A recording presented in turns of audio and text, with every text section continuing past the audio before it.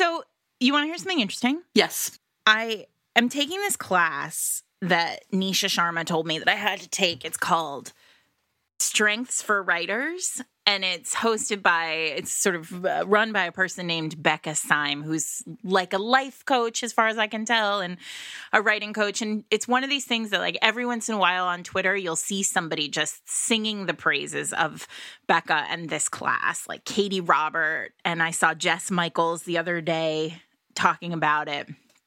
And she has this academy called Write Better, Faster, and frankly, who doesn't want to write better and faster? And so I was like, I will drop several $100s on this sort of empty promise that someday I will be able to not procrastinate and write faster.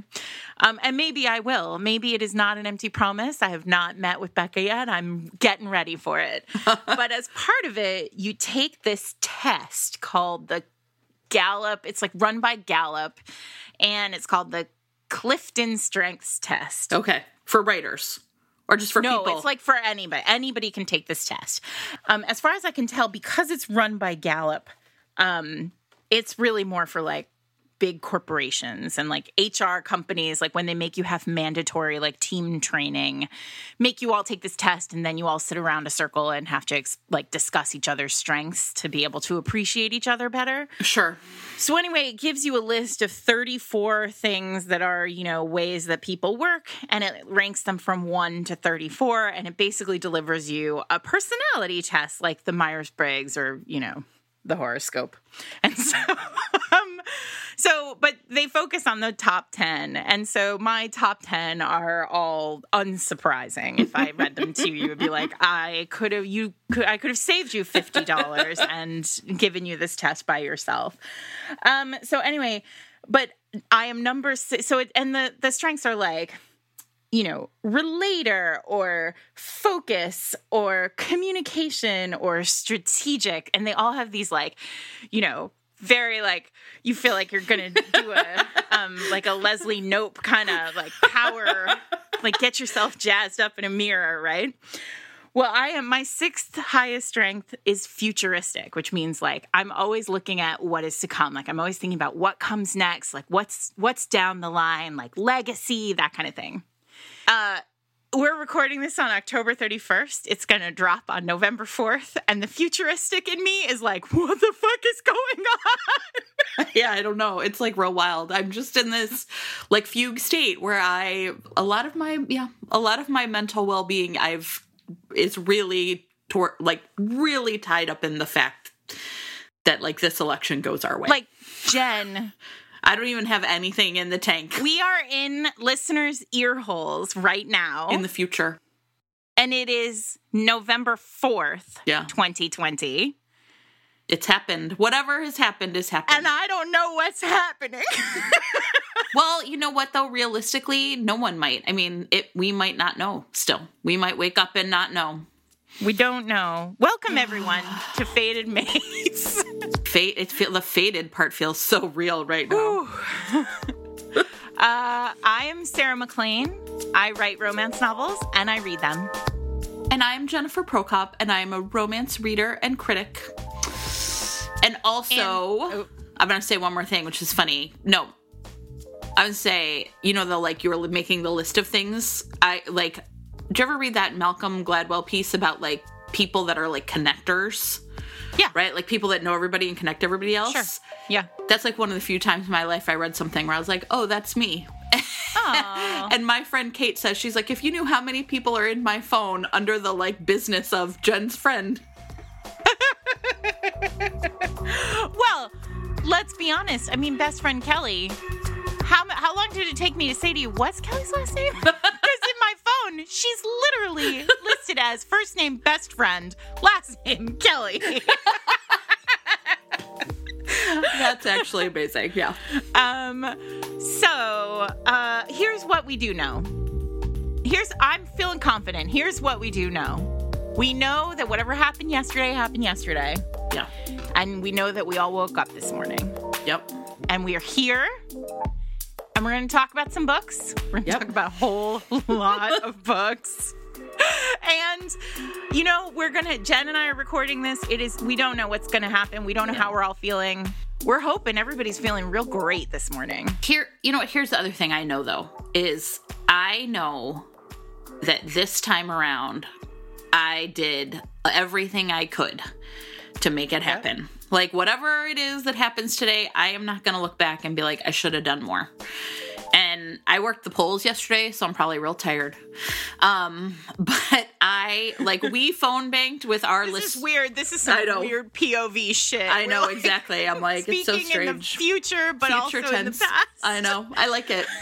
Kate Clayboard right now is so excited. Wait, that feels like a thing. Like, is that like past pluperfect? I don't know any of the names of those tenses. Someone tweet us and tell us what the exact tense, yeah, right. Tense or language, whatever. I'm a writer.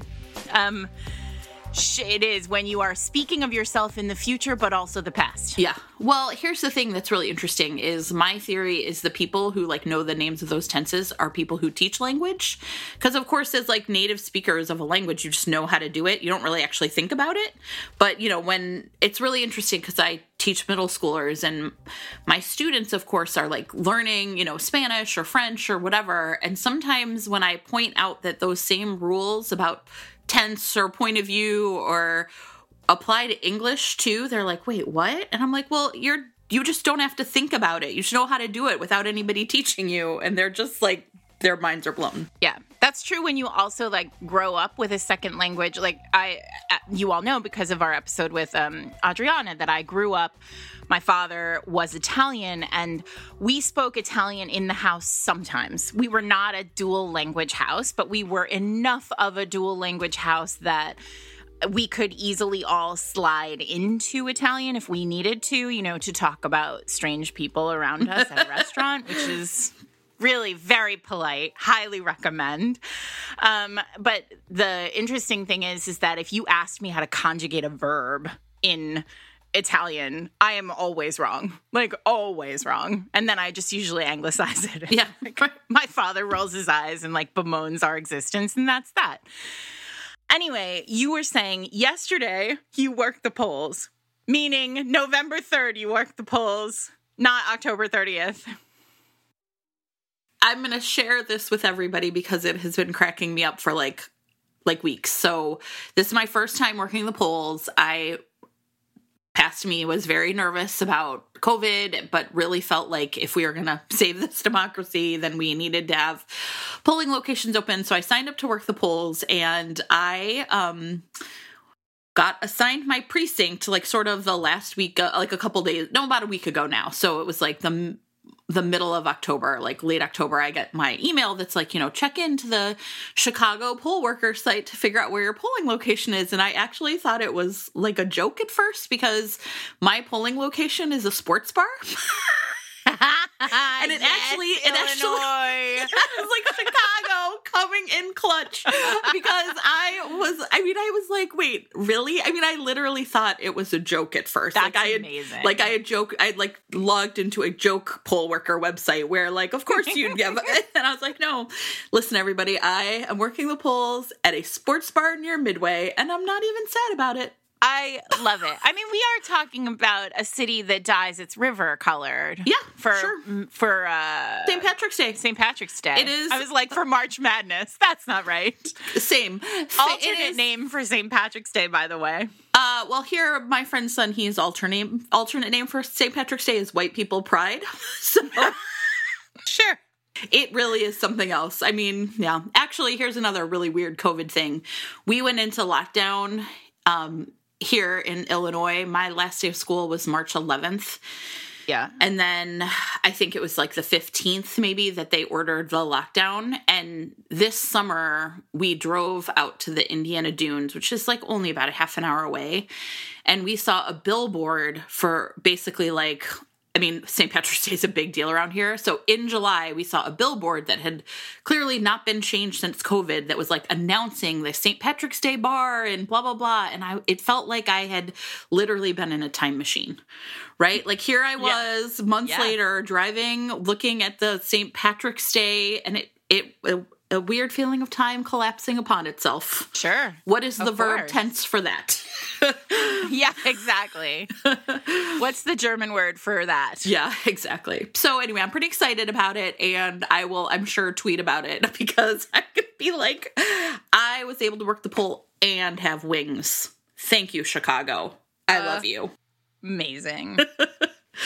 Okay, so here's the thing. I think I feel the same way. I mean, I'm sure that I could have done, more. I feel like there's always we more, could all do right. more, but I feel like we did a great thing. And what we did for the last 6 weeks, and it was not originally intended, much like everything Fated Mates does.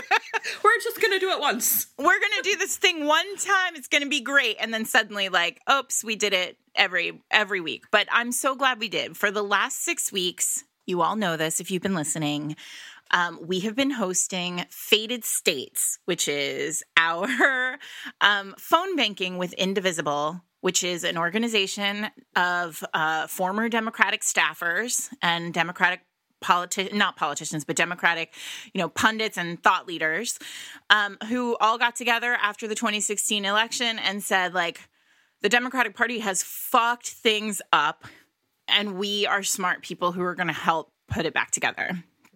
So Indivisible has been working alongside lots of other amazing organizations like Swing Left and other places, Emily's List, and other places to make sure that there is a deep backbench of Democratic politicians and leaders in every state, in every district, in every city and town in America. And that is awesome. And I think the lesson we learned from 2016 was the Democratic Party could have served us better over the years. Right.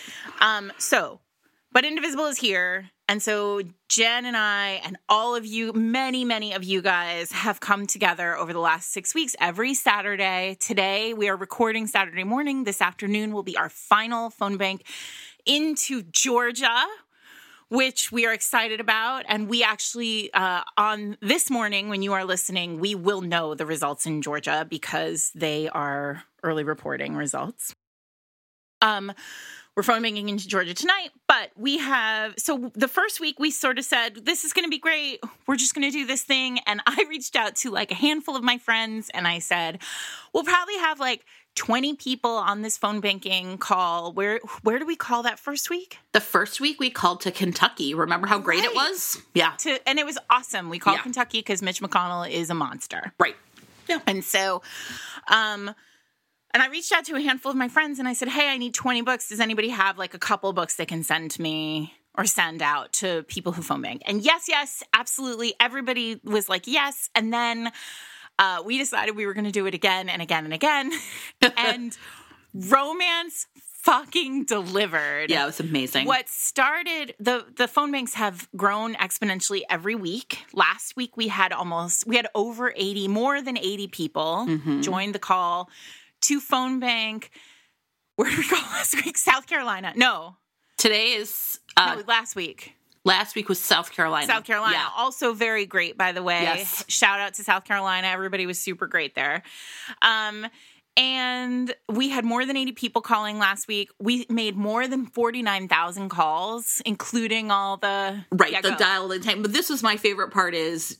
Okay, so Kelly, best friend Kelly, volunteers with Indivisible, and she was the one with Sarah, had this idea, brought it to Sarah. They were we're going to do this thing. Nick is, the Indivisible guy who's setting it up. And he told us last week, he's so the thing on the app on your computer you use is called the hub dialer. And last week he was you guys, you can only load 50,000 numbers into the hub dialer at a time. And when our group called South Carolina last week, we ran through 49,000 of them. He was basically you ran the table on the hub dialer. And I am so excited because I feel today for Georgia, we're going to do it again. We're going to do it. We're ready. We're feeling good. Jen and I now, we like to get A's on all of our assignments, and we got an A- last week, and we're we're going to get the A this weekend.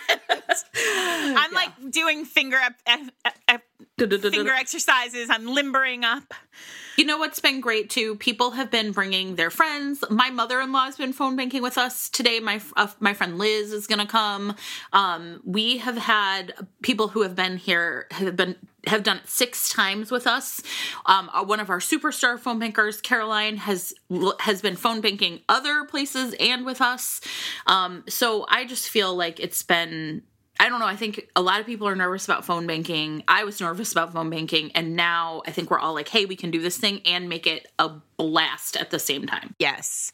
And I mean, I do want to, I want to shout out some of our, regular phone bankers.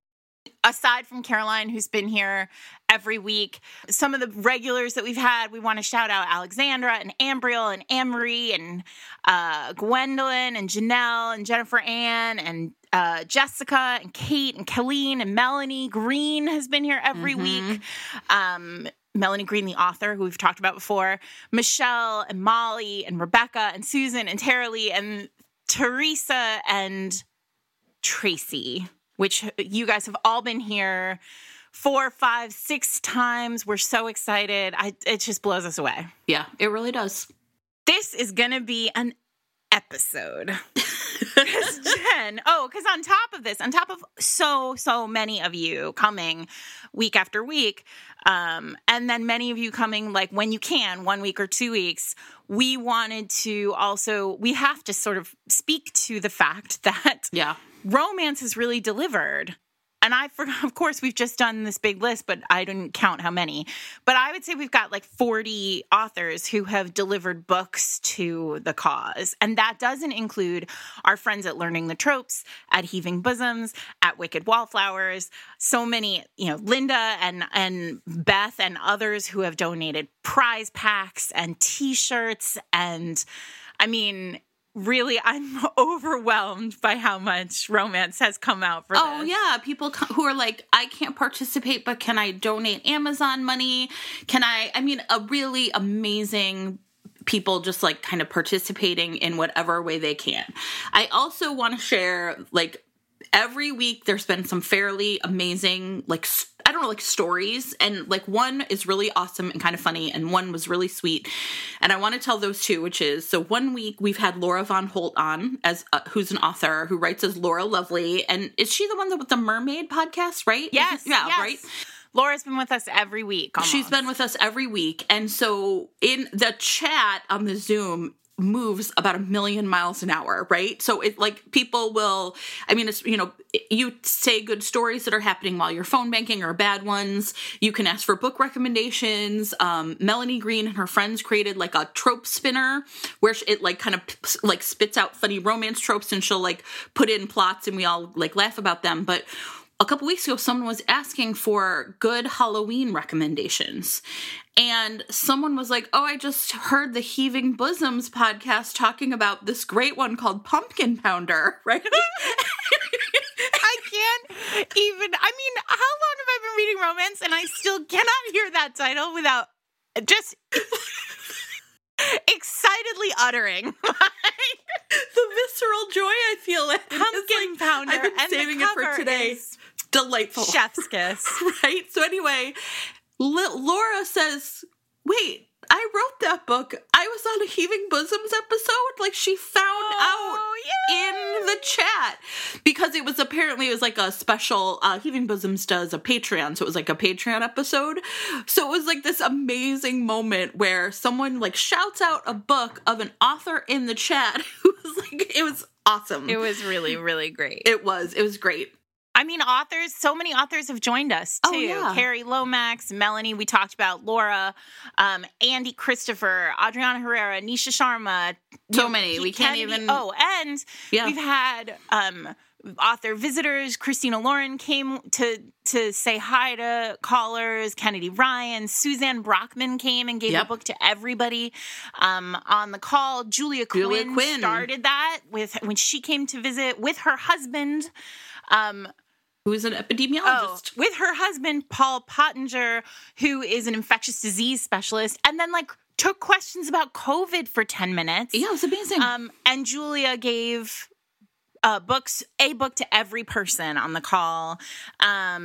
Amy Jo Cousins gave books to every person on the call. Carrie Ann Ryan gave books to every person on the call. It's really absolutely incredible. I want to tell the story about Ambriel and Julia Quinn. Oh, yeah. You mentioned Julia Quinn, but another really amazing moment, right? Unscripted, is we have had a caller, Ambriel, who has been with us almost every week, I think. Every week. Yeah. Actually, she just messaged us that she can't do it today, and I think she feels like she's letting us down. But because she has littles, and it's Halloween. Of course. And she, which, like, I know, is right? basically, hey, listen, this morning, my little jumped on my bed at 6:15 to scream. It's Halloween. Like, it's the most important day of the year when you're a child. It's a pure candy holiday. All right. Exactly. Ambriel essentially tells Julia Quinn that she had a child in the hospital, and she was just like, I mean, the whole call was basically in tears, right? And she told this amazing, like, I can't imagine as an author what this must have felt like to hear it, because as an outsider, it felt amazing to hear that she basically, like, was, you know, blurry-eyed in the hospital bookstore and found a Julia Quinn novel. She'd read romance before, but it was the first time reading Julia Quinn, and that it, like, literally just took her away in a way nothing else had. And the whole call was wrecked. But it was just this real, like, romance changes lives. And I, like, saw it at that moment. It was amazing. So. And hopefully this phone bank, it really felt like we were doing good work. Yes. Every time I see, you know, we called Iowa, and then I saw the Iowa polls tighten, and I was like, that's us. We did that. Yeah.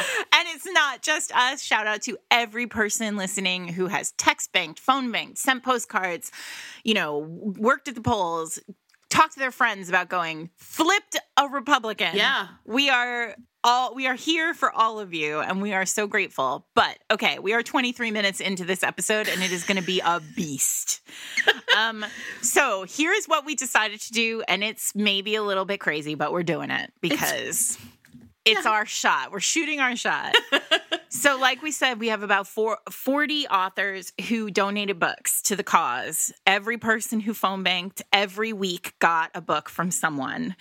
And what we want to do, Jen and I, to thank all of the authors for being so awesome and really coming out, is we want to talk about all of you and recommend at least one book from your list, your catalog, to our listeners. So listeners, show notes is essentially today just going to be a list of all the books we talk about and all the authors we talk about. It's not going to be as comprehensive about all the other bits that we talk as it has been.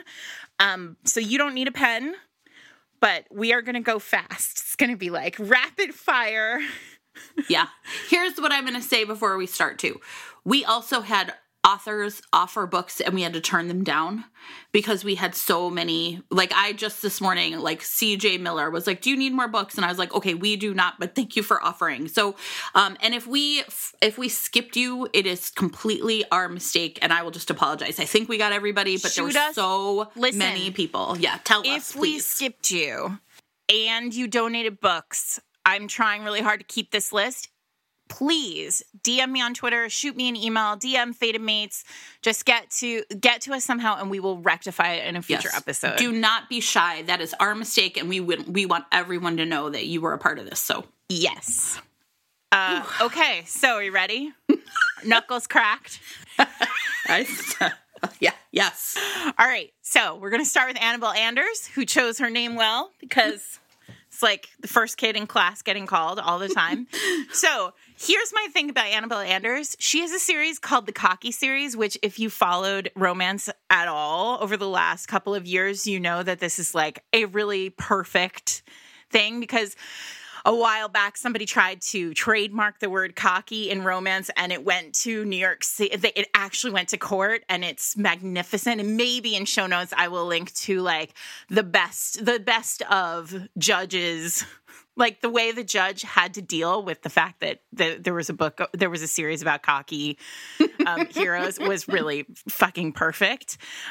Like if I remember correctly, the judge is looking at a cover at one point and says, and this cocky I think it was called like the cocky doctor. And he was like, and this person is a doctor. And the man has like no shirt and is just wearing like a stethoscope.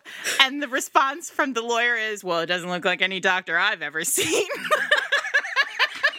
So, oh my God, make this a movie. Look. But in response to this nonsense lawsuit where she tried to trademark cocky, half of publishing, or not half of publishing, but some of the heroines of romance decided that they were going to write cocky series. So I want to shout out Annabelle Anders's Cocky. The series is called The Regency Cocky Gents, and it begins with Cocky Earl and ends with the upcoming Cocky Butler, and I have now bought 3 of them for my TBR. So thank you so much, Annabelle. We love you. This show is not only dangerous to your TBR, but also ours, because as we are going through, I was like, God, this looks great.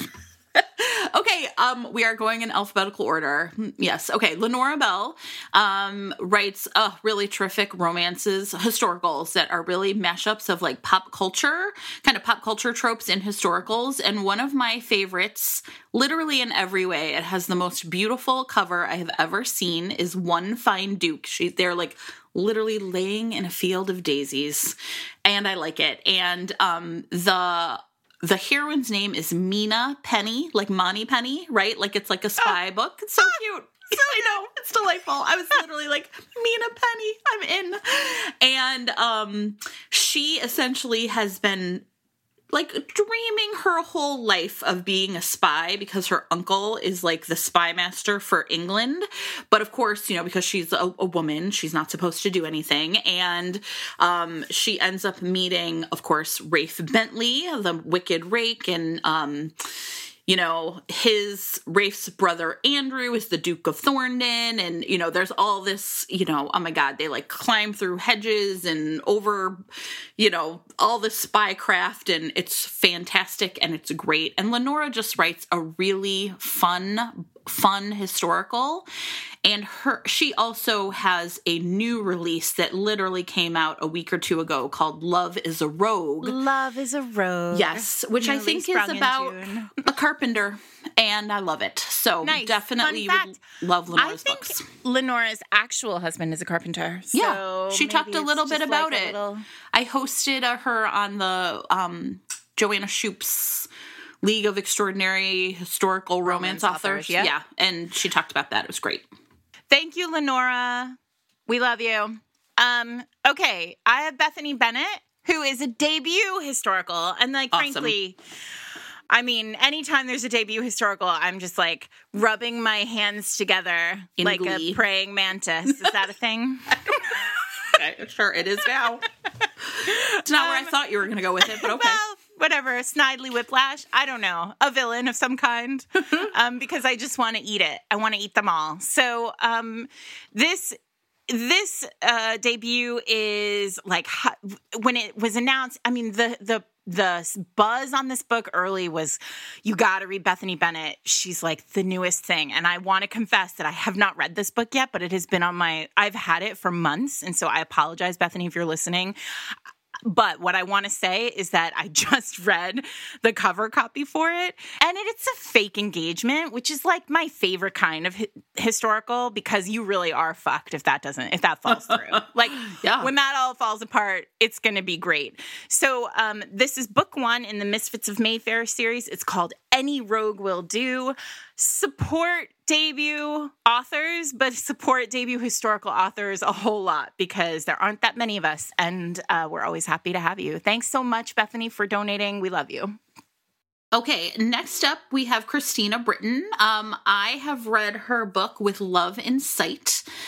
which was a really clever title because one of the key parts of the story was that Imogene, who's the heroine, needs glasses, and there's all this pushback. Her mother doesn't want her to wear them because, she's not ladylike with them. Girls who wear glasses exactly. don't get passes. And this is a pretty new historical romance author, I'm pretty sure, right? And her newest one is came out this summer. It's gorgeous. It's called A Good Duke is Hard to Find. And that one is she has Lenora has been left at the altar 3 times. And so I really like any sort of story where there's talk about a woman pushed into a corner, right? Because of this, she ends up on this sort of island away from society's gossip. But of course, she meets a gruff, mysterious, blue-eyed man. You said gruff. I said I would like to read it. I said one click. And you know what? Christine is just a really assured author. It's just a really well done, well plotted, really nice character work. Yes, agreed. Thanks, Christina. We love you. Okay, Suzanne Brockman is next. So we talked about this already, but Suzanne came. Suzanne has been running text banking, massive text banking for the campaign in Florida. And talk about somebody who has been working her ass off for this campaign. Right. So thank you for all of that work, Suzanne. And she gave books to every person who's on the call the week that we were calling somewhere. I forget. Maybe Wisconsin. Wait, did we call Wisconsin? We did call Wisconsin. Yeah. I don't know. But it doesn't really matter. But she gave books to everybody one week. And so we're really grateful for that. But I want to talk about Force of Nature, which is the book that, I've loved a lot of Suzanne's books over the years. She writes a really great romantic suspense. This is book 11 of her famous Troubleshooters series, which is all focused on Black Ops and SEALs and big dudes fighting on the side of right. And the whole Troubleshooter series is awesome, but this one has a hero who my personal crack, and I feel like we need to do an interstitial about this, is heroes who just love all women. Oh, yeah, sure. And it's always at the beginning, I've definitely written this hero who at the beginning of the book, it says, he loved all women. He loved them in all sizes, and all colors, them, yes. And all shapes. All women. He's I just love these women. He liked them smart. He liked them silly. He liked them. Yeah. Give it to me. I want that.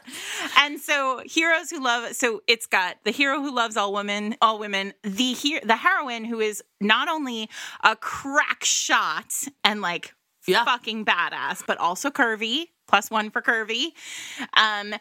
And this is where Robin and Jules, Suzanne's queer couple, her male-male couple, finally get their love story. And it's been sort of quietly moving for many books. And so the way that this book is written is it's sort of 2 simultaneous love stories, one between Rick and Annie and one between Robin and Jules. And it's really fantastic and really trailblazing.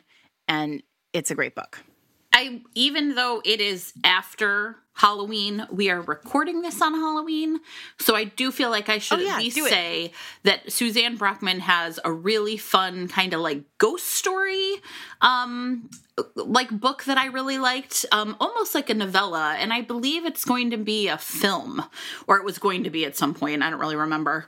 It's called Out of Body, and it's really terrific. It's about it's a male-male romance, and one of them essentially gets possessed by a guy who kind of needs to have a body to inhabit, and it's really it's great. There's a lot of comedy to it. There's sort of this sense of what's going on. All of a sudden you're acting differently than I thought you would. It is terrific. And so if you still need a Halloween kind of ghost story thing a few days after November, Halloween is over, I recommend it. The next person is Cassandra Carr, who is donating books to every person on the call today, which is great. And so incredibly generous. So nice. I want to shout out, I have not read any of Cassandra's standalones, neither has Jen, but I have read her novella in the Going All In Hockey anthology. Hockey, it's kind of like Quidditch on ice. with Stacey Agdern and Isabel Kelly. Got it. And sometimes we get asks. In fact, hockey books are a regular ask for us. This really is turning into one of those hockey episodes you see on TV all the time. If you haven't read this hockey anthology, it is 3 like really delightful little morsels of hockey romance, and it's got a great cover, and I think you'll be really happy with it. Anyway, thank you, Cassandra. Jen and I both bought books by you today, and we can't wait. Yes. Okay. Next up is Andy Christopher. Andy is a friend of the pod. She joined us for the cinnamon roll episode in season 2. Mm-hmm. She has a new series. I guess it's midstream series that's in Berkeley. Not the Girl You Marry and then Not That Kind of Guy. Not That Kind of Guy. And she is delightful. I interviewed her once for Kirkus, and she was so fun to talk to. I know a lot of you follow her on Twitter because she has a very strong brand of loving Chris Evans. Oh, so funny.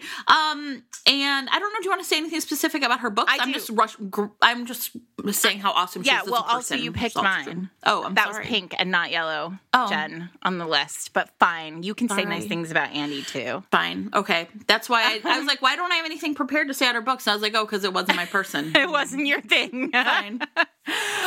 Okay, so my favorite Andy book. So, okay, I really love Not the Girl You Marry. Here's what I love about Andy's books. I love that she unabashedly writes heroines who unabashedly love themselves and won't take shit and know what they deserve and know, I love it. I'm sure there are many people who believe that Andy writes a heroine who is unlikable, and I say, give me every unlikable heroine, because what that means is nuance and self-confidence, and I love it. I really love Andy's Dusk Until Dawn, which is one of her oldies but goodies, I think, probably, where the heroine basically confesses that she's in love with her best friend, and he's like, that's not really for me. And then years later he comes back and she's like, no, fuck you, you broke my heart, and then they fall in love, and I really love that. Also, it's worth following Andy on Instagram right now, because she has come up with this great idea where she is having romance novelists come onto her Instagram live drunk and recount the plot of a romance novel that they love. It's called Drunk Romance History. Yeah. Eric wants it to be a podcast, so Andy heads up. Eric is like, tell her I'll produce it for her, because he wants you to turn it into a podcast. And I'm going on next week, I think. I haven't decided what book I am not an author, but I told her I wanted to come on, and she was like, yes, so I am going to do one too. But I'm like, schedule me, Andy. I want this so bad. Okay, who's next? All right. Next up, Kate Claiborne. Oh, we love everything Kate writes. We love everything Kate writes, but I'm going to talk specifically about... Also, we love Kate. Oh, we do love Kate. Yeah, full disclosure, Kate's our best friend. Fine. Yeah, we love Okay, so Kate, one of my favorite books by Kate is called Luck of the Draw. I think it's a lot of people's favorites. In this series, 3 friends win the lottery, and each book is kind of it's enough to kind of allow them to change their lives, but not life-changing money. I don't know how to make that, how to say that, right? And in this one, a woman who is a corporate lawyer essentially decides to make amends to people she has wronged. And she ends up going to apologize to this guy named Aiden, who's basically sure, if you really want to help me, you're gonna be my fake girlfriend so that I can get this summer camp. And it is honestly such a terrific romance. I don't even have words. But I also want to talk a little bit about, and this is terrible, but listen, her next book comes out in February, so I know that's a while away, but you can pre-order it. It's called Love at First. It might be perfect. And it is, it's got Romeo and Juliet vibes to it. We are going to have Kate on to do an episode about romance retellings. It is beautiful. I loved it. Like, I'm like not even really making the right words. It's just perfect and great. And you should pre-order it. It begins with her on a balcony and him in the... And him in the yard. I know. Yeah. And I feel like I can't talk about it because I'm just going to spoil it. I know. But I can say that because it literally... That part is literally, it's amazing. It's so good. It's also set in Chicago, and she asked me some questions about, like, kind of places, and at one point I gave her an idea about, like, where they could go on a date, and I'd sort of forgotten, and then they go to that place, and I was like, oh, I did that. Oh, yay! I did that Garfield Park Conservatory. I did it. Okay.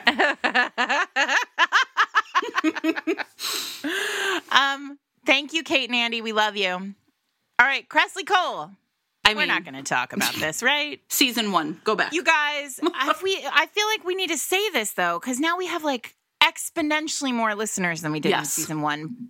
But if for some reason, over the course of your listening to us, you didn't know that season 1 is all about Immortals After Dark, season 1 of our podcast is a literal read-along about Immortals After Dark, Cressley Cole's series. Jen and I unabashedly believe that Cressley Cole's Immortals After Dark is the best romance series of all time. Yes. So we recommend you read that. Also, thank you, Cressley. We love you. And, anytime you want to slide Monroe, just right into our we're here for email boxes. We're here for you. Maybe you want to do that between now and Tuesday, is what I'm saying. The greatest thing is people who think we have some sort of insider information. I'm like, you guys, we don't know anything either. You guys, we love you so much. But just so that you know, we don't have any inside line at all. Every time you ask us a question about Monroe, we're like, yeah, same. would like to know. Anyway, Claire Contreras. Claire, you are a delight. I met Claire at a writing retreat early last year, and she is really fucking great, and I think she's terrific. And here's what I will say. I am embarrassed to say that I bought a bunch of her books and then never read any of them, but I was just looking at Twisted Circles this morning because I really am into romantic suspense right now. So Twisted Circles is a romantic suspense novel. It's what I really like about Claire is like right up front. She's like 100% standalone. Yeah. This is not dark romance. This is romantic suspense. You're going to be fine. So I bought the shit out of this book. And here's what I will tell you. This is why. Because it said, when I woke up this morning in the room of a mental institution, I couldn't remember a thing. Not my name or how I got there or how I left or how I ended up in that interrogation room. The only thing I knew came from the contents of my bag, a wallet, an ID, a key that opened an unknown door, and 2 notebooks.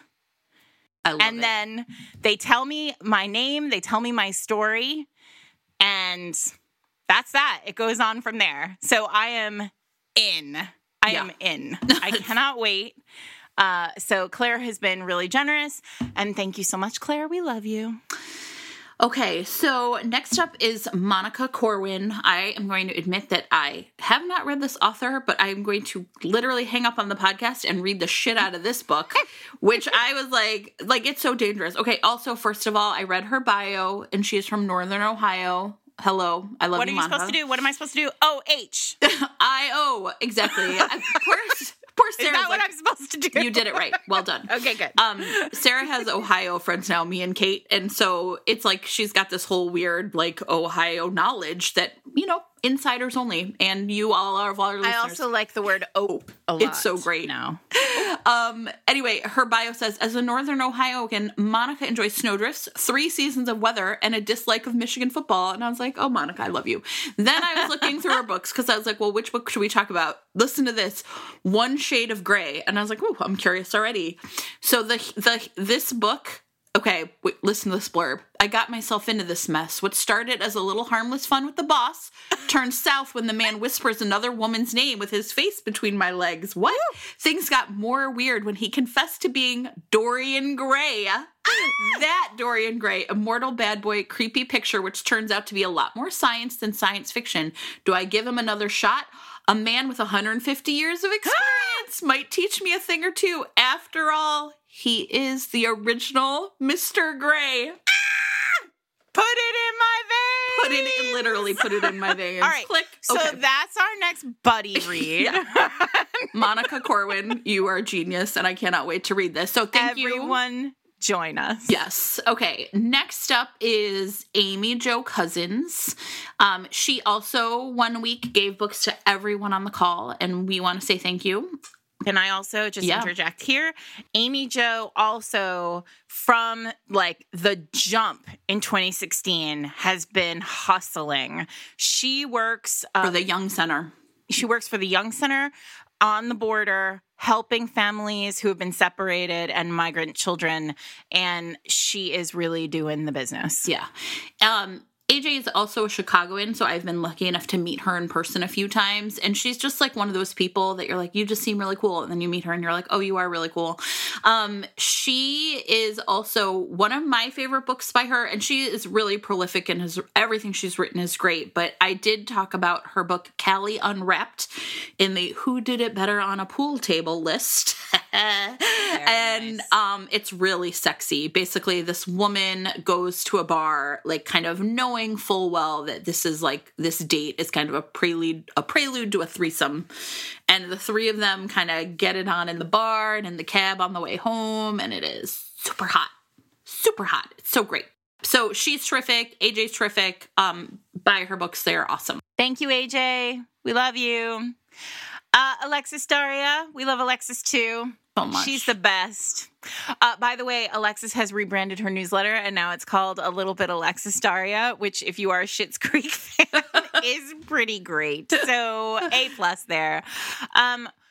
Jen and I mean, we are going to, spoiler, we're going to talk a little bit more about You Had Me at Ola later in the year. Yes. But so we're going to I think we should skip over that, but we do love it. Love it. And then Take the Lead, which is the beginning of her dance-off series, which is basically if you love Dancing with the Stars and you wish that you could just ship all of the characters and read all about that. That's my favorite is Take the Lead. Yeah. I loved that whole series. I really also loved the little novella, the Christmas one.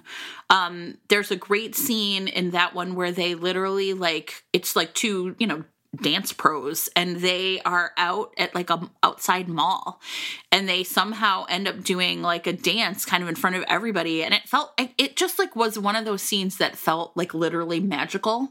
Like if you were out and about and then all of a sudden you saw like the best dancers in the world, like just having a great time dancing in front of you. She is a terrific author. I think her character work is exceptional. Yes. Thank you, Alexis. Tessa Dare. I just said to Jen, it feels like everybody's read Tessa Dare, right? I know, exactly. If you haven't, you are really missing out. Tessa writes a beautifully funny, delightful. Often her heroines are incredibly quirky. They often have like weird pets, sure, who get into shenanigans, and often her heroes are really crusty and need to be unraveled. But the thing about a Tessa Dare hero is that he always loves her from the start. Yeah. I mean, always. He just instantly is like, oh no, it's her. It's her forever. Her books are just terrific. I feel like I've yet to meet a person who, it's like she's such a safe recommendation. And it's like if you want a book that you just know is going to work for you and is going to feel soft and good and wonderful, Tessa Dare. My recommendation for Tessa is always When a Scot Ties the Knot. The lobster one, right? Famously. Because the premise of this is that the heroine has been trying to avoid marriage, and so she has convinced the whole world, like basically been lying to her whole town about the fact that she actually has a fake fiance, like a Canadian boyfriend, as Tessa likes to refer to it. And so she's been writing letters to the front to a literal fake soldier on the front, Captain Mackenzie. And so she's written him letter after letter and basically uses these letters as a diary. Yeah. And then quelle surprise. And when it's all over, Logan Mackenzie shows up on her doorstep, like absolutely gorgeous, and having received all of her letters and just adores her from the start. And it is really just, it's soft and wonderful and like the perfect. It's actually like a perfect holiday read, even though I don't think it's set during a holiday. Like it's just like soft and delightful. Like the way it makes you feel. Exactly. Like you're opening a present. Yep. Thanks, Tessa. We love you. Kate Davies. Yeah, this is you. Kate's another person who I had never read or have never read. However, first of all, it's Halloween today. So I wanted to shout out her Hallowed Love book, which is about a scientist who does not believe in magic. And she stumbles upon a secret druid ritual on Samhain, and the hero is just so pissed that she has discovered him doing this ritual that and it's possibly it's time travel, I think, because she like slips into this banned rite of passage, and the hero apparently is like, what are you even wearing? What are these weird clothes and mannerisms that you have? And then because he's just like, I don't know what to do with her, but like she can't get found, and if she tells anybody that she found me doing this like banned rite, then I'm in trouble. So he abducts her and keeps her in a labyrinth. And I'm like, yes. I mean, it sounds absolutely correct. That is exactly how that went. Obviously. So that book is called Hallowed Love, and it's by Kate Davies. And thank you, Kate, so much for donating. We are thrilled to have you. All right. Next up is Megan Frampton, who is... Megan, we love you. I love Megan Frampton. I met her once at RW, and she's just so nice. So nice. She's delightful. Megan lives like 3 blocks from me, and sometimes... And fun fact, when I voted early this week and had to stand in line for 3 hours, Megan was like, I'll come hang out with you. And she came out. That's so and like nice. She did not have to stand in line because she had an absentee ballot that she could just drop off. But instead, she stood with me for 3 hours, and it was great. That's so She's nice. a good friend. She is a good person. Well, and you know what? A lot of times people, I mean, in these times, a lot of our readers, our listeners have said, you know, I really want books that are just soft, that are gonna like, you know, good people doing good work, falling in love, that are not gonna, feel, there's no sandpaper in these books, right? And one of my favorites is Why Do Dukes Fall in Love, which is just, it's so delightful. This Duke hires Edwina to be his secretary, and she has a little girl, and he has a dog, and it's so good. It's just really delightful. I really enjoyed reading it, and I just remember feeling like this book is taking care of me. This book is like a cup of chamomile tea. It was amazing. And her new one is called Tall, Duke, and Dangerous. Tall, Such a great title. I really want to read it. I can't believe I haven't. And the heroine needs self-defense classes. And the hero is like, I guess I'll give them to you. Wonderful. Tall, Duke, and Dangerous. But what I will say also about Megan is like, if you love banter. Yes. And like just charming people being charming. Yes, absolutely. This is your writer. Yeah, she's great. Janine Frost. I'm just looking... Jen, we need to start picking up the pace sorry. here. We're only on the Fs. Okay, sorry. Go for it. I know. Janine Frost. Thank you, Janine, for donating. If you have not, if you are a vampire romance lover, which many of our OG Fated Mates listeners are, you should read Once Burned, which is her book where talk about taking the finger. Janine was like, you know what? I'm writing vampire romance. I'm going to write the original vampire. Dracula is the hero. It's great. But if you like, I just said to Jen earlier, if you are an urban fantasy fan, her Night Hunters series is urban fantasy, but with more kissing than probably many urban fantasy lovers want. But it's exactly as much kissing as I want. So I have not received any of these. That series begins with Halfway to the Grave. I have not received any of these books because I have enough books, and I am like one of the people holding the phone bag, not receiving things from the phone. Yeah. But I'm struggling this week. I want all these books. Oh, God. Okay. And then Jamie Green, who romance people will know because she used to write the New York Times column on romance every quarter, but now she no longer does that. And she's off writing science, like actual nonfiction about science because she's brilliant. And she has offered up because she is featured in both America's Best Science Writing and America's Best Food Writing for 2020 or 2019. I guess it would be 2020. And she's offered up copies of that. Thank you so much, Jamie. Thanks for all you've done to advocate for romance. We love you. Awesome. Melanie Green is actually kind of someone I know from something called the Tournament of Books, which just wrapped up last week with the Super Rooster, which is like all the previous winners lined up against each other. She also writes terrific romances and has phone banked with us every week. And we talked a lot about her book, Role of a Lifetime, in our Bodily Autonomy episode. This is a whole series called, I think, Roll of the Dice. And they're just great. These are like real people doing real things. And they just feel really grounded. If you like contemporary romance that isn't just like sort of over-the-top billionaires, which is great, but like really feels like, hey, these are real people, I think you will love everything Melanie has written. And again, one of our die-hard phone bankers. We appreciate it so much. Lorraine Heath is a queen of historicals. If you haven't read Lorraine, you are sleeping on Lorraine. And also, congratulations. She's got a lot. You have a huge backlist to start getting through this winter. For when you are locked in your house because of coronavirus, this is the author to go to. Jen and I love Waking Up with the Duke a whole lot, so much that I put it on the Books That Blooded Us episodes last season. So you should go and read Waking Up with the Duke and go listen to that episode. But if you love the Bare Knuckle Bastards, you will really love the Scoundrels of St. James. You're next to. Adriana. Oh, that's us. It's Adriana. So we love Adriana. She's the closest of our guests to the Pink Lady jacket. She's fabulous. You should read her Christmas. It's coming up on winter. Her Christmas novella is one of my very favorite Christmas novellas, Mangoes and Mistletoe. But Jen maybe has a different favorite. Well, you know what else is coming out from her and a bunch of people is that Duke I'd Like to F anthology. And that's going to be amazing. Wait, I've read 2 of the stories from that anthology, and they are both fire. So there you go. You definitely want to pre-order that. Leanna Renee Heber is an old friend of mine in New York City, and she writes these beautiful Gothic fantasy romances that are really lyric and wonderful. She writes YA and romance. The first romance she wrote is called The Strangely Beautiful Tale of Miss Percy Parker, and it is a ghost story.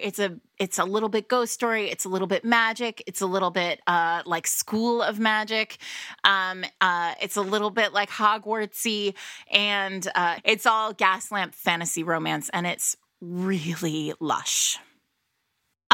Jenny Holiday is probably one of my favorite authors. I think she does banter well. She does plotting well. I think I love the characters in her books.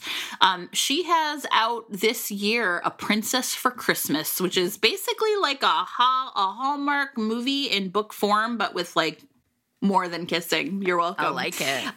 It is terrific. In this book, like a princess of some, made-up country or whatever is coming out of the UN and hails a cab and falls in love with her cab driver and his little sister, and she invites them to come to her country for like the holidays because they don't have a family in New York, like their parents are dead, and he's older and taking, like, essentially his parents died and now he's taking care of the little sister who's like maybe 10 or 12.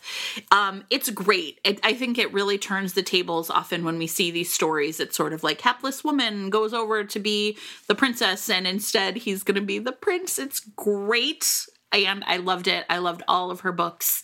One of my all-time favorite romances, literally, is called One and Only by Jenny. It's great. Our next person is Abby Jimenez, who is a fairly new writer. She came out last year with The Friend Zone, and this year she had the Happy Ever After playlist out. And this, first of all, I love this cover. This Happy Ever After playlist is so bright and beautiful. But actually, it's a story of a heroine who has had a lot of grief. She's lost her fiance. She decides she's going to foster a dog, and then it turns out that the dog's owner is actually a musician and he wants the dog back. And so she loves the dog at this point. So there's like a little back and forth about like, who will get to have the dog? And guess what happens? Anyway, thank you so much for donating books, Abby. We're really grateful.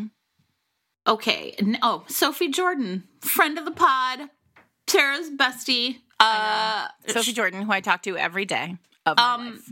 Here's what I will just tell you about Sophie Jordan. I love her Devil's Rock series. And last week, when I was having a really hard day, I went to my Kindle to read my favorite, Fury on Fire, and discovered I don't own it on Kindle. And I was confused, so I had to borrow it from the library. I have a paper copy, but that's not the mood I was in. I was, get in my dark cave of the bed and read, and without lights on. And I think she's just terrific. She writes everything. She writes historical, she writes contemporary, she writes YA. It's the worst being her friend. I bet. Her books, though, are great. Oh, you can do everything. Also, her latest book, The Duke Effect, just came out last week. Mm-hmm. And it is a continuation of the Aphrodisiac series, which is not what it's called, but I forget what it's called, honestly, the series. But the Rogue for me, Files, it's the Sarah. Aphrodisiac series. The Rogue Files.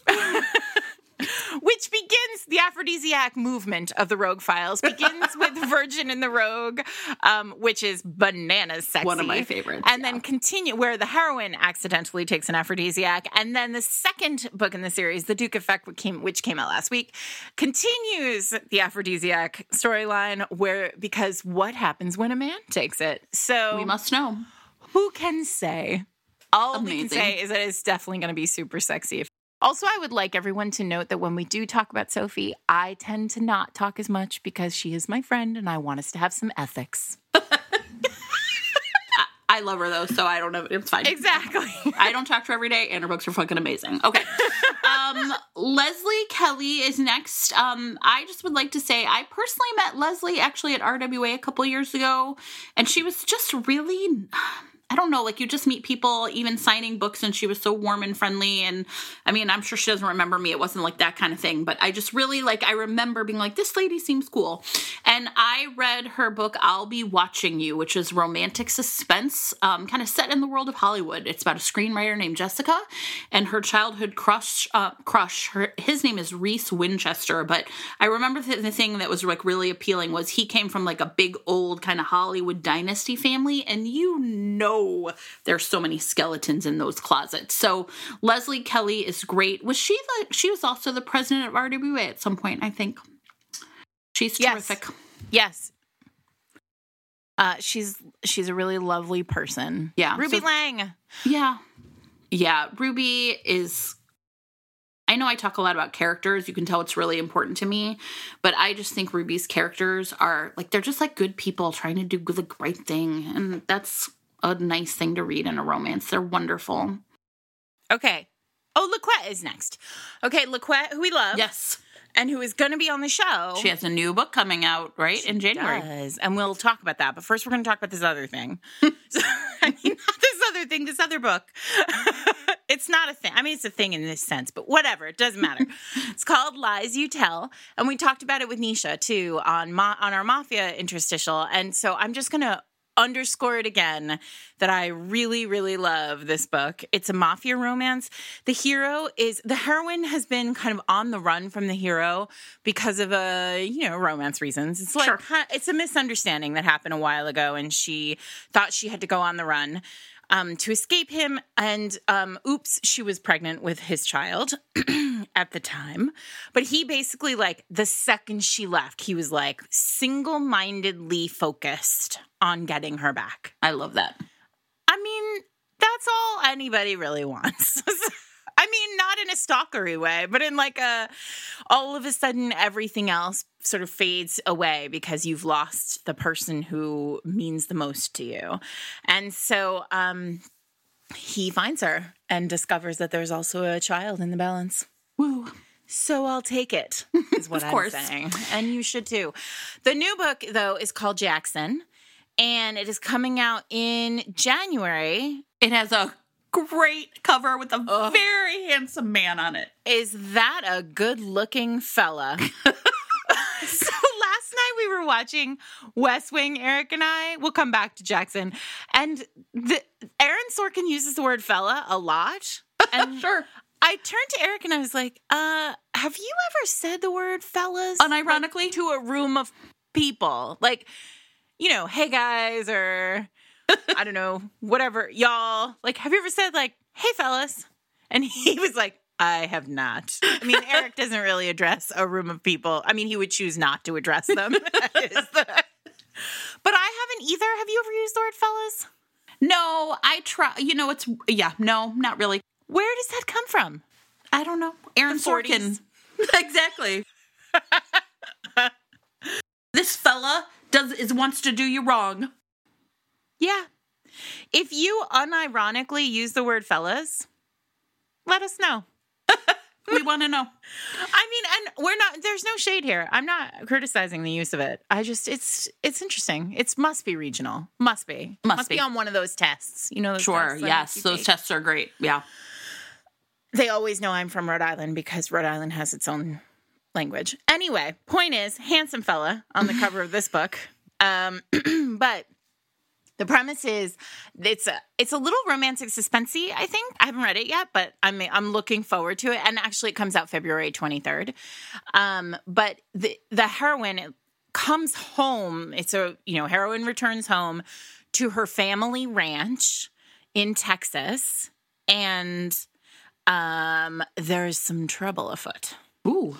And then she needs a person to help her because it sounds like, she's inherited there's some sort of inheritance issue, or she's supposed to take over this ranch, but someone wants her not to. Ooh. And so shenanigans. And so she hires, I don't think you hire a Texas Ranger. I don't actually know anything about Texas Rangers, but I'm for them. In this form. Exactly. Fine. And so she hires Ranger Jackson Dean. That's a great name. To come out and help her win her ranch back and keep her safe and probably warm. Of course. Hey, before we go on to our next one, can I make a quick announcement about one of our listeners? It's her birthday today, Tara Singleton. You know, her husband... We love them because, look, it's really selfish. Dewey named his fantasy football team after fated mates, and they're like super cute together. Happy birthday, Tara. Fantasy football team I don't think they're doing well. That doesn't matter to me. What matters to me is the naming protocol. It's important that you tried. We were never going to be a great fantasy football team. Exactly. It's like Dewey is the Ted Lasso of his fantasy football team named fated mates. Anyway, Tara Singleton. Happy birthday. Happy birthday. All right, what's next? Christina Lauren. Christina Lauren. You all know that we love Christina and Lauren They're immensely amazing. here at Fated Mates. Yeah. Jen's going to recommend the Beautiful series. I'm Fine. just going to put that Beautiful out there. Stranger. Hot. I'm going to recommend Dark Wild Night, which is part of the Wild Seasons series, which is Friends to Lovers. I actually think we talked about Tessa Dare. Christina and Lauren are the only other people who I trust to do Friends to Lovers, and Naima Simone. But she is a graphic novelist, and he is a comic book store owner, and they're like very good friends, and she's had a crush on him forever, and they accidentally get married in Vegas. Ugh. And it's great. It's great. so fun. So, but truly, you cannot go wrong with. And they have a new holiday book out. So if you're looking for a good romance for the holidays, In the Holidays might be the book for you. Which is Groundhog Day family romance. And it is really yummy. Thank you. Okay, Tracy Livesey is next, and there are lots of Tracy's books that I really love. I love the one with amnesia. which is called Love Will Always Remember. Yeah, I always get that one wrong. Love and which I think we talked about in our Amnesia episode, and Like Lovers Do is her latest release. And we were just talking about Friends to Lovers. This is a perfect Friends to Lovers romance, and it is hot, and there's hammock sex. So I guess if you just want to like remember the summer, that's Sweet Talkin' Lover for you. My Tracy, I really love the first book in this series too, Sweet Talkin' Lover, which is a different friend. The whole series is connected by friends, right? Which is a different friend in the group and a small town mayor. So if you're, sure, not tired of politics, head in that direction. That is also incredibly sexy and really delicious. And we've talked about this on our Tracy episodes, but nobody writes a heroine who like really is competent the way Tracy does. Yeah, agreed. Carrie Lomax is next. Carrie has joined us almost every week for phone banking. And I want to recommend Carrie's 12 Nights of Scandal. As you can tell, like we're sort of starting to shift our thinking to like holiday romances and like romances. We've talked before about how when things start to get crazy, in the world and in our lives, we want shorter books and like novellas. And this is a tight novella that is between a kind of like landed dude, a mister, and he's looking for a wife, and it's Christmas. It's basically Christmas to New Year's, and the hero's like landed gentry, like Mr. Darcy, and he's looking for a bride, and he chooses this very, vivacious, delightful woman to be his wife, and instead, and then it's her cousin who is, of course, the heroine. So it's like a switchy romance. Sure.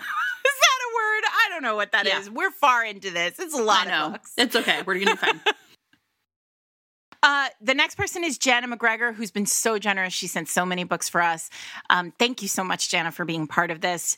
Jana's most recent book is called Wild, Wild Rake, and Jen's going to roll her eyes because this is my like pure catnip. Rich, widowed Marchioness and the hot vicar. Sure. I support you all. Shaking her head like, vicars can't be hot. You're wrong. And I'm saying it now. Anyway, I want you all to have the things you want. I do. Thank you. Thank you very much. Hot vicar. If you're into vicars, you'll be into Wild, Wild Rake. Thank you so much, Jana. And you're one more. Oh, and I have another one. You're a three-peat right here. I'm three in a row. And the next person that I have is Eva Moore, who Eva writes these really like lovely contemporaries. My favorite is 3 Strikes, which is a sex-positive yoga teacher heroine and the hot tech billionaire who like can't quite get himself relaxed. Well, clearly he's found the right woman. So obviously, he's got to learn how to stretch. Okay, next up is, again, this is an author I haven't read, but I one-clicked after reading this because I have apparently a very specific trope, and I'm going to talk about one of these when we talk about Kylie Scott, which is the bride running away from her wedding. Okay, I didn't know I wanted this until I was like, every single one of my favorites. So I do like a runaway bride. Oh, God, yeah, me too. So Standing Outside the Fire has a runaway bride literally climbing outside of the church when the hot cowboy fireman comes and rescues her in her dress. And I was like, I want that. And Sarah mentioned, she's like, Jillian Neal, she's like, she has a sexy professor. And there's one called Cowgirl Education where the hero is the human sexuality professor. Excuse me, I'll take it. Thanks. I know. Click. Yeah, trope-tastic. We love you. Thank you so much, Jillian. Vanessa North is next. We've talked a lot about Vanessa. We've talked about Vanessa before. We talked about her on the sports episode because she wrote this great roller derby book called Roller Girl. I'm recommending today Off Limits, which is a lesbian romance between the lead singer of a punk band by night, who by day is like the social secretary of this like very posh club, ladies club. And she like one night she like performs sexy. She's like performing and she's hot and great. And then at the end, she meets this beautiful woman, and it turns out who like basically comes on to her, and it all seems like it's going to go fine. But it turns out this woman is the daughter of this famous film dynasty and a member of the club that she works at in the day, and she can't fraternize with members. So there's like a little bit, she is literally off limits, which is the title of the book. And I think Vanessa's a really great writer. So yeah, perfect. You're looking for lesbians. All right. Diana Quincy is you. Oh, Diana. Diana's great. I mean, I think I've never read a Diana Quincy book that I didn't love. Her most recent book is called Her Night with the Duke. Its own voices. The heroine is Arab. And the hero, the way this book begins, the hero is he's on his way to meet the very perfect young woman who he is about to take to wife, because he needs a duchess and an heir the way dukes do. Sure. But the road is washed out in a storm, and he lands himself at a posting inn. And when he walks inside, the heroine is there. This is chapter 1, like page 1. He walks inside. The heroine is there. There are a bunch of like really racist, misogynistic assholes standing around like being racist and misogynistic. And she is not, the innkeeper will not give her a room for the night. And the Duke says, well, you can always share my room for the night. And she's like, no, thank you. I can take care of myself. And then there's a knife fight, which is amazing. And then she ends up, yes, in fact, saying, well, that sounds fine. One night will be fine. So it's great. Only one bed, only one night. And then the next morning when the road is dry, they separate, they go on their separate ways. They're never going to see each other again. And then, oops, she is his future wife's stepmother. Whoa. I have it. And I can't wait to read it.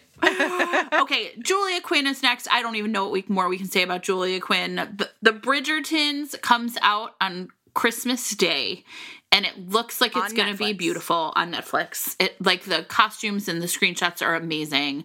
My favorite Bridgerton is the name I can't say. The Viscount. Yeah, sure. The Viscount who loved me. Famously has the Mallet of Death scene where a bunch of Bridgertons play some real competitive croquet. That croquet team. That croquet scene is famous. When people say sparkling dialogue, yeah, they mean Julia. They mean Julia. I'm not going to tell you my favorite Bridgerton book because we're going to do an episode on it later. Yes, we are. When Bridgerton comes out, to get everybody excited about Bridgerton, watching it on Netflix. Thank you, Shonda Rhimes. But I am going to tell you that my favorite Julia Quinn book is a book called The Secret Diary of Miss Miranda Cheever. Because everybody knows I like things where people write things down. Yes. Like diaries and letters. And it is a long time unrequited love story between Miranda and her hero. And he makes terrible mistakes and has to deal with it. And I love it. It's very emotional. So, Julia, thank you. Julia gave books to everybody who came 1 week, and we really love you. And thank you so much for being great. C.D. Reese is next. I talked about C.D. Reese in the Mafia book, the Mafia Series 2. I talked about this book, and it was called Spin. When I talked about it, but now it's called something else. I just realized that she has rebranded this whole series, which I guess is a thing that people do sometimes. But it's the Corruption series is the one you'll find it. Yeah, the Corruption series, and all the titles are R's. So the first one is Rogue, and then Ruin, and then Rule, which sound also interestingly like they could be 3 nicknames for a historical romance brotherhood. So anyway, it's the same couple in all 3 books, but you can get them on KU, and we are very happy. Thank you to CD Also, CD is a pretty big badass on Twitter about politics. So if you there you go. are looking for somebody who just says whatever the fuck you wish you said. Besides me, you mean? CD there. Yeah, exactly. Okay. Farah Roshan is next. She is a terrific author. Absolutely. Her latest is called The Boyfriend Project, and it's also great. It starts off with three friends three women essentially become friends when they realize they've all been dating the same man, and they all dump him sort of at the same time and become friends. And then our main character essentially meets a new man at work, and she has some trust issues, of course, and he, it turns out, is undercover. So there's a lot of really great conflict that's built in there. And also just that book in general is, oh God, it's just terrific. I think it really does, people know I don't really love books about work, but this book is so well done when it shows the very real problems of, I guess I want to say, like, not only like women in tech, but Black women in tech, right? And sort of how, how Samaya really has to face, like, how much she does, I think, to pull other women up the ladder. It was really, it was a great book. I loved it. I think everyone will love it. And every book that Farah wrote is great. She also is really famous for having a great series about a whole family called the Holmes Brothers. Yes. I really like one of Farah's old contemporary category romances called Stay With Me Forever, which is also kind of teenage unrequited love, like turned one night stand. And Farah is from New Orleans, and this book is set against it's sort of backdropped by the rebuilding of New Orleans post Katrina, and it's really yummy. Next up, we have, thank you, Farah. You're amazing. Carrie Ann Ryan gave a book to gave a book to everyone one week. She has written a big sprawling series called the Montgomery Inc. series, which I've read several of, kind of in and out. And there are like lots of spin-off series to this. And one of the things that I think, and this is really appealing to a lot of us, is the frustration of like, hey, wait, that secondary character, where's their book? And Carrie Ann's books like really deliver. So these are big sprawling series about families, and it's like, if you are interested in a character, they are definitely going to get their book. So it feels really like safe in that way. Like there's no like, wait, what happened to kind of sense. And the Montgomery Inc. series is all about like a tattoo parlor. And then there are like spin-off series with like people's tattoo parlors in other parts of Colorado. And there's just like really great, there's so many of them. So like she has like a really awesome backlist. If you get into these books, you are definitely going to just get everything you want out of them. Thank you so much, Carrie. Thank you, Carrie. You're the best. Kennedy Ryan. I mean, another person who we just adore. Absolutely. Listen to our Kennedy Ryan episode where we freewheeled and talked about old school romances for a while. But Kennedy, I've said before on the podcast that when Kennedy Ryan sits down to write a book, she's sitting down to hunt big game, always. The Kingmaker series is her most recent series, and then it's topped by, which is 2 books, and then topped by, there might be a novella in there too, and then it's topped by Queen Move, which is the most recent book that she wrote. We'll talk more about Queen Move in a few weeks too. But it's really, what she does is she writes these heroines who like know who they are in the world and what they want to do to the world, like how they are change-making women, and they're really inspirational.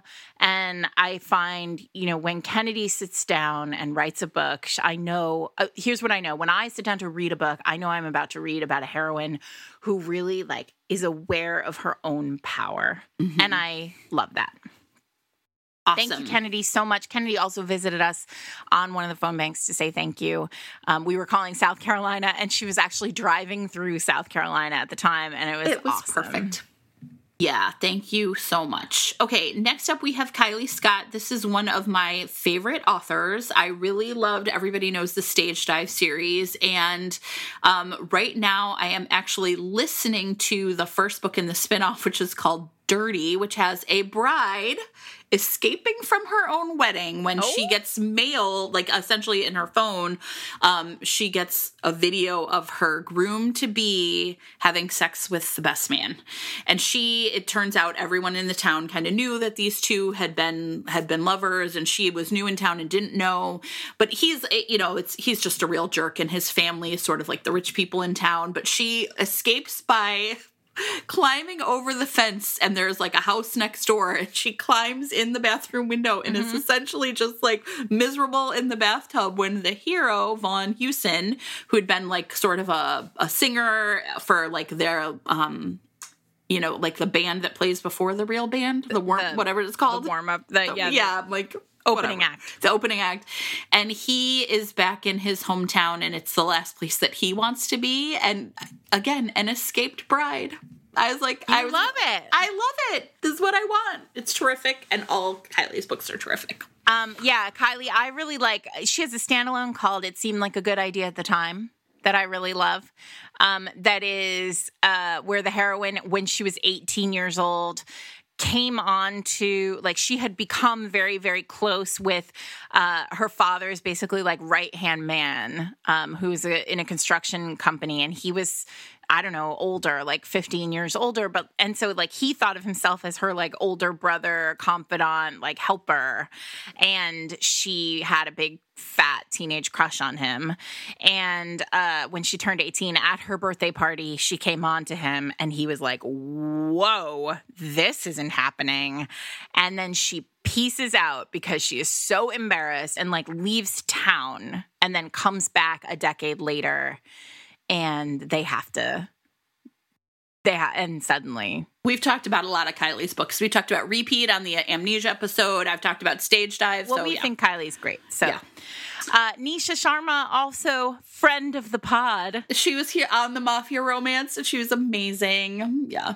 And we love her Singh Family trilogy a whole lot. Yeah. And also her YA novel, My So-Called Bollywood Life, is fantastic. And I just recommended it to one of my students last week. And I'm really excited to see if she'll read it, because this little baby loved Maureen Goose books. And I was like, you will love My So-Called Bollywood Life, because it has a similar, she watches a bunch of Bollywood movies to figure out how to essentially catch this guy she decides she wants. I love it. It's amazing. I love it. Thank you, Nisha. We love you. Joanna Shoup. I mean, I don't know what there is to say except she's amazing. We love her. The devil of downtown, baby. Yeah. Fuck yeah, Florence. Yeah, he is. Her most recent series is the Rogues of Fifth Avenue. No, that's the first book. The most recent series is called The Uptown Girls. Yes. And it's the Rogue of Fifth Avenue, The Prince of Broadway, and The Devil of Downtown. And I mean, yeah, I don't know what to tell you. They're perfect. She also has a novella coming out in this Duke I'd Like to F. Oh, it's so good. Yeah, hell yeah, it is. Okay. You guys pre-order The Duke I'd Like to F, because Joanna and Adriana's books are chef's kiss. Yeah. All right. Next up is Catherine Stein. I actually met Catherine when we were like on a, as one does now, on a Zoom call. We were at the same, the Spring Fling, the Chicago Spring Fling went virtual, and I hung out with Catherine, and she was just so great. And she has a book, this sounds amazing, called The Scoundrel's New Con, in which a con man has his eyes on essentially taking a bunch of money off of the arrogant Earl of Bardic, who's offered £5,000 to anyone who could prove his castle is haunted. And he's like, hello, I will take your £5,000. And his foil is a investigative reporter named Tess Cochran, who's like, yes, this guy's a jerk, but we're not going to steal his money. And I feel like, I was like, I love a book like this where a con man is determined to do their conning, and someone is like, I'm going to get in their way. Ooh. Yeah. So The Scoundrel's New Con is one we recommend. Charlotte Stein is next. Thank you. Charlotte donated 30 books to everybody. I mean, we're so grateful, Charlotte. Yeah. You're amazing. Her books are amazing. And also, Charlotte, we love Charlotte's books. We've talked about her on many of our interstitial episodes. The one thing that I always say about Charlotte is if it's like reading two people falling in love, or multiple people in some cases falling in love, and you're in a phone booth with them. So like you're like, this is awkward, and I feel like I shouldn't be watching, but also, oh my God, this is amazing. Yeah, her books are just terrific. So good. So I don't know what Jen's favorite is, but my favorite is actually a book called The Professor, unsurprisingly. Hello, I have a hot for teacher kink. And it's real hot. I don't really know what to say, except that the heroine accidentally is writing like erotic fan fiction, and she turns it in instead of her paper. Yeah. And then he basically is like, see me after class. And then it goes exactly as you want it to go. I have many favorites, but the one I reread recently, I mean, here's the thing. Her backlist is just so big that you kind of reread once. You're like, oh my God, I forgot how good this one was Sweet Agony, where a woman named Molly Parker is like essentially applying for a job, but she like walks up to this like ramshackle, Victorian mess of a house. And the guy inside is like this like wound really tight. His name's Syrian Harcroft, and he there's all these bizarre rules, and he makes her wear like a maid's costume. Fine. You guys, it's so fucking hot. I know, even. Because Charlotte's just like, it's like she like peels open her brain and is like, I'm just gonna like give it to you raw. Every bit of like id that she has, she just pours it onto the page. And then you're like, this is a kink that I did not know I had, but now I really definitely have this kink. For sure. All right. Thank you, Charlotte. We love you. We love you, Charlotte. And I also just want to say some of these authors, Kylie and Charlotte, are not Americans, right? So to have them support us, it somehow means even more. I don't know why. It really does. So thank you. I think absolutely. Thank you, extra Kylie and Charlotte and anybody else who's not in the United States. Like who knows, right? We appreciate you seeing what's happening. All right. Next up, we have Sadira Stone. I have not read this book, Gelato Surprise, but I wanted to shout it out because a lot of our listeners are looking for heroines that are not right in their 20s, and this one has a 42-year-old heroine with a younger man of 31. And I think, she's an ex-divorcee. And so having heroines in their 40s is like sometimes a really big appeal. When we talk about like seasoned romance, right, is kind of Sandra Antonelli. Yeah, I almost always direct people to Sandra Antonelli. She has a Facebook group where she talks a lot about seasoned romance. But so this seemed like one that maybe a lot of our readers would like. She also, Sadira also has a couple books, one called Through the Red Door, that also sound great. So thank you for supporting us, Sadira. Mila Vane is next. I mean, just go read A Heart of Blood and Ashes. We'll wait. Yes. That's all we're going to say about that. Here's the thing that I will say. I've been, Mila has been really supportive of the podcast since we talked about A Heart of Blood and Ashes. And I just want to say thank you in general, Mila. It's been awesome. And thank you for jumping in and being willing to donate books. And we appreciate it. We really love, as we really love you and your books. So it's great to have you. And then Nora Zelvansky, who is a dear, dear friend of mine who writes women's fiction. Her most recent book is called Will You, Won't You, Want Me? And it's exactly the kind of book that you want if you loved kind of a Bridget Jonesy, like if you really love the kind of feel of the heroine who's kind of out of... she just can't get it right. Like she has a lot. She's the heroine of this book. She was hugely popular in high school, like a very, very like popular. She was a popular girl. She was supposed to be a superstar. And then she kind of like ends up in a job with a boss who she doesn't really care for. And then she gets offered this opportunity that could change her life. And so it's sort of a lot of different things happening all at once that move her from, a stagnant place to a really active place. And it's funny, and it's about, becoming the person you are meant to be. Yeah. And Nora's great. Okay, so we talked about so much. Here's the last thing we're going to say. We're not talking anymore. I'm all talked out because I got to save myself for phone banking. I know.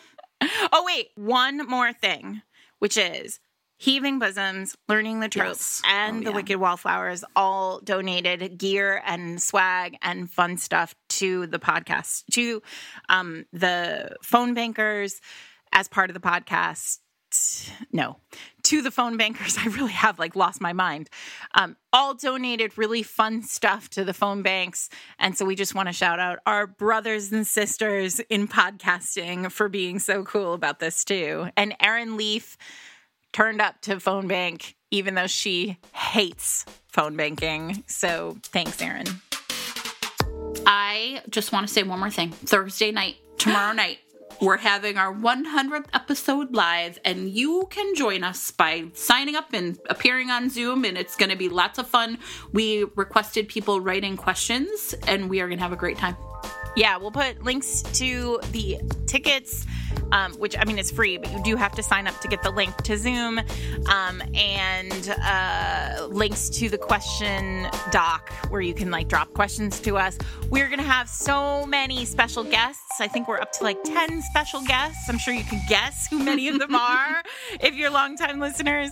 And we are really excited. And we figured 100 episodes. It's our first live, although we've done a couple of lives with other people, but this is our first exclusive live, and we figured what better week to do it than this one where we are who knows where. Yeah. But Jen and I are here for you because you guys have always been here for us. Yeah. I hope it's a good day today, everybody. Me too. I hope we're drinking champagne and not whiskey. Yeah. What are we drinking? There you go. That's exactly right. My loves, you have really you've done the job.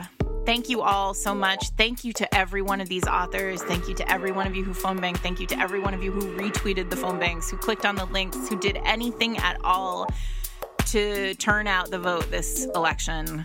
Whatever happened, wherever we are right now, you did great.